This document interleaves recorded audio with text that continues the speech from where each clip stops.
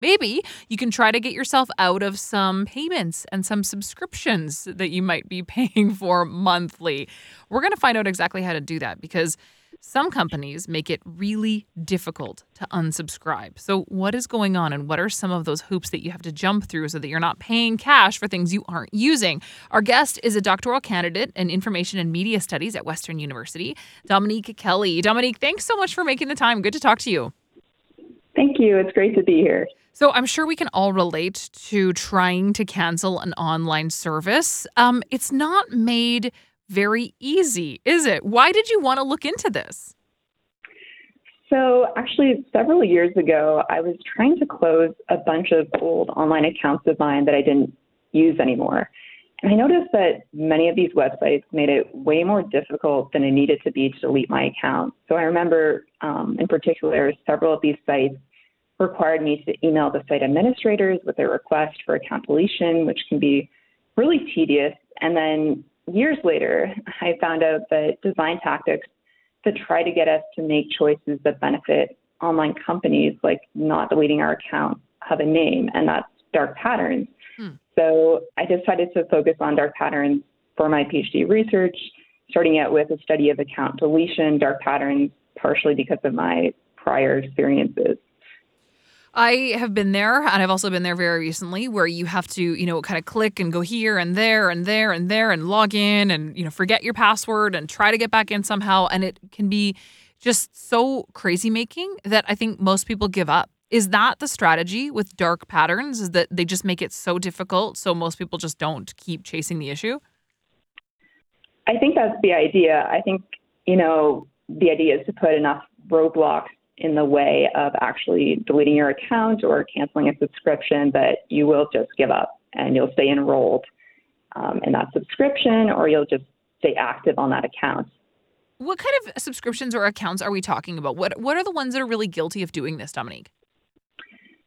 So, the FTC filed a complaint against Amazon for, as they put it, knowingly duping consumers into signing up for Prime subscriptions and then complicating their attempts to cancel. So the FTC alleges that Amazon used dark patterns to achieve this, but Amazon certainly isn't the only company out there that uses these tactics.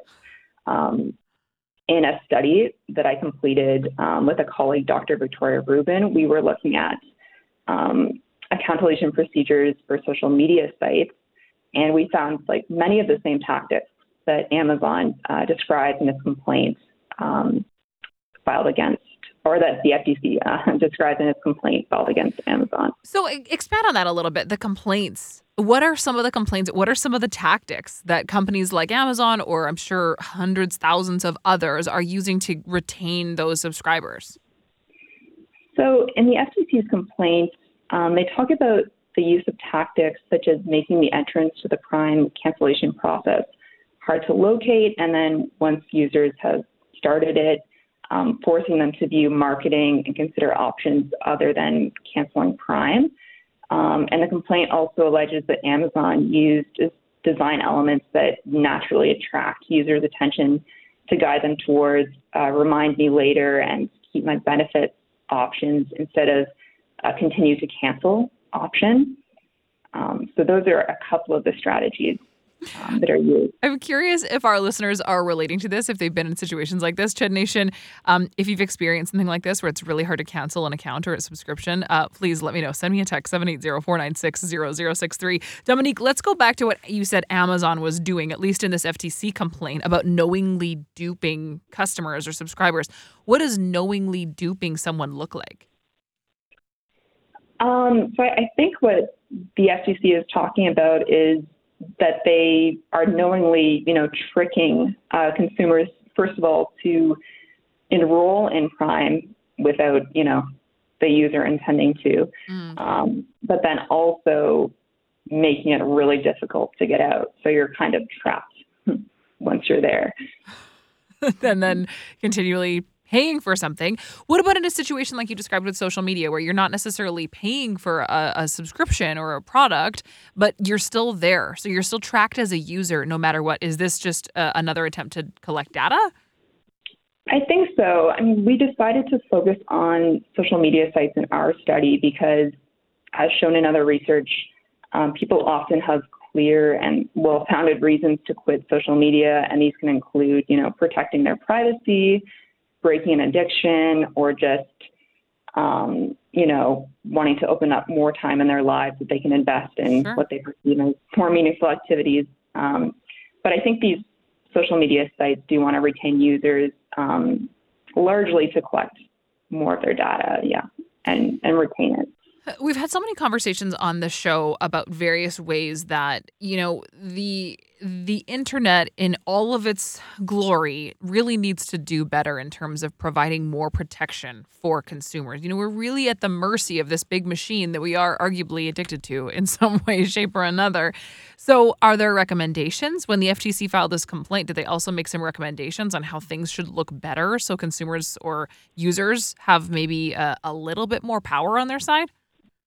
So the FTC did propose a click-to-cancel provision in March, which envisions in parts a simple cancellation mechanism for subscriptions, basically making it at least as easy to cancel a subscription as it was to start it. So certainly regulators are paying more attention to these issues. And I think the FTC's complaint against Amazon is a good start. Is there anything that someone can do if they are having trouble canceling an online subscription? Can you let your credit card expire in some of these cases, or is it naive to think that will just eliminate you as a user? I'm really not sure about that. I know, in the process of, doing the research on social media sites, we did find, some tactics that people could use to more easily get out of, these accounts that they didn't want anymore. So, one approach is just for people to familiarize themselves with common types of dark patterns. So, for instance, we found in our research that if the button to start the account deletion process wasn't in the account or privacy settings where you would probably expect to find it, it might be hidden in the FAQs or the help section. We also found some sites, might use strange terminology. So instead of a standard term like delete account or close account, they might use change account status, which most people wouldn't immediately associate with account deletion. So, what do you hope that your research and that your attention on this accomplishes? I hope that it does raise greater awareness of these strategies among users so that hopefully, people have an easier time getting out of services that they don't want to be in any longer. And I think, in general, the more attention that is paid to these manipulative tactics, the more, hopefully, attention will be paid by regulators. So if we have more research identifying and documenting the tactics themselves, then hopefully, the FTC and other regulatory bodies will continue to scrutinize these practices. And then hopefully make things a better user experience for all of us. Dominique, thank you so much for your time this afternoon and for your work on this. Really appreciate your time. Thank you for having me. Of course. That's Dominique Kelly, a doctoral candidate of Information and Media Studies at Western University.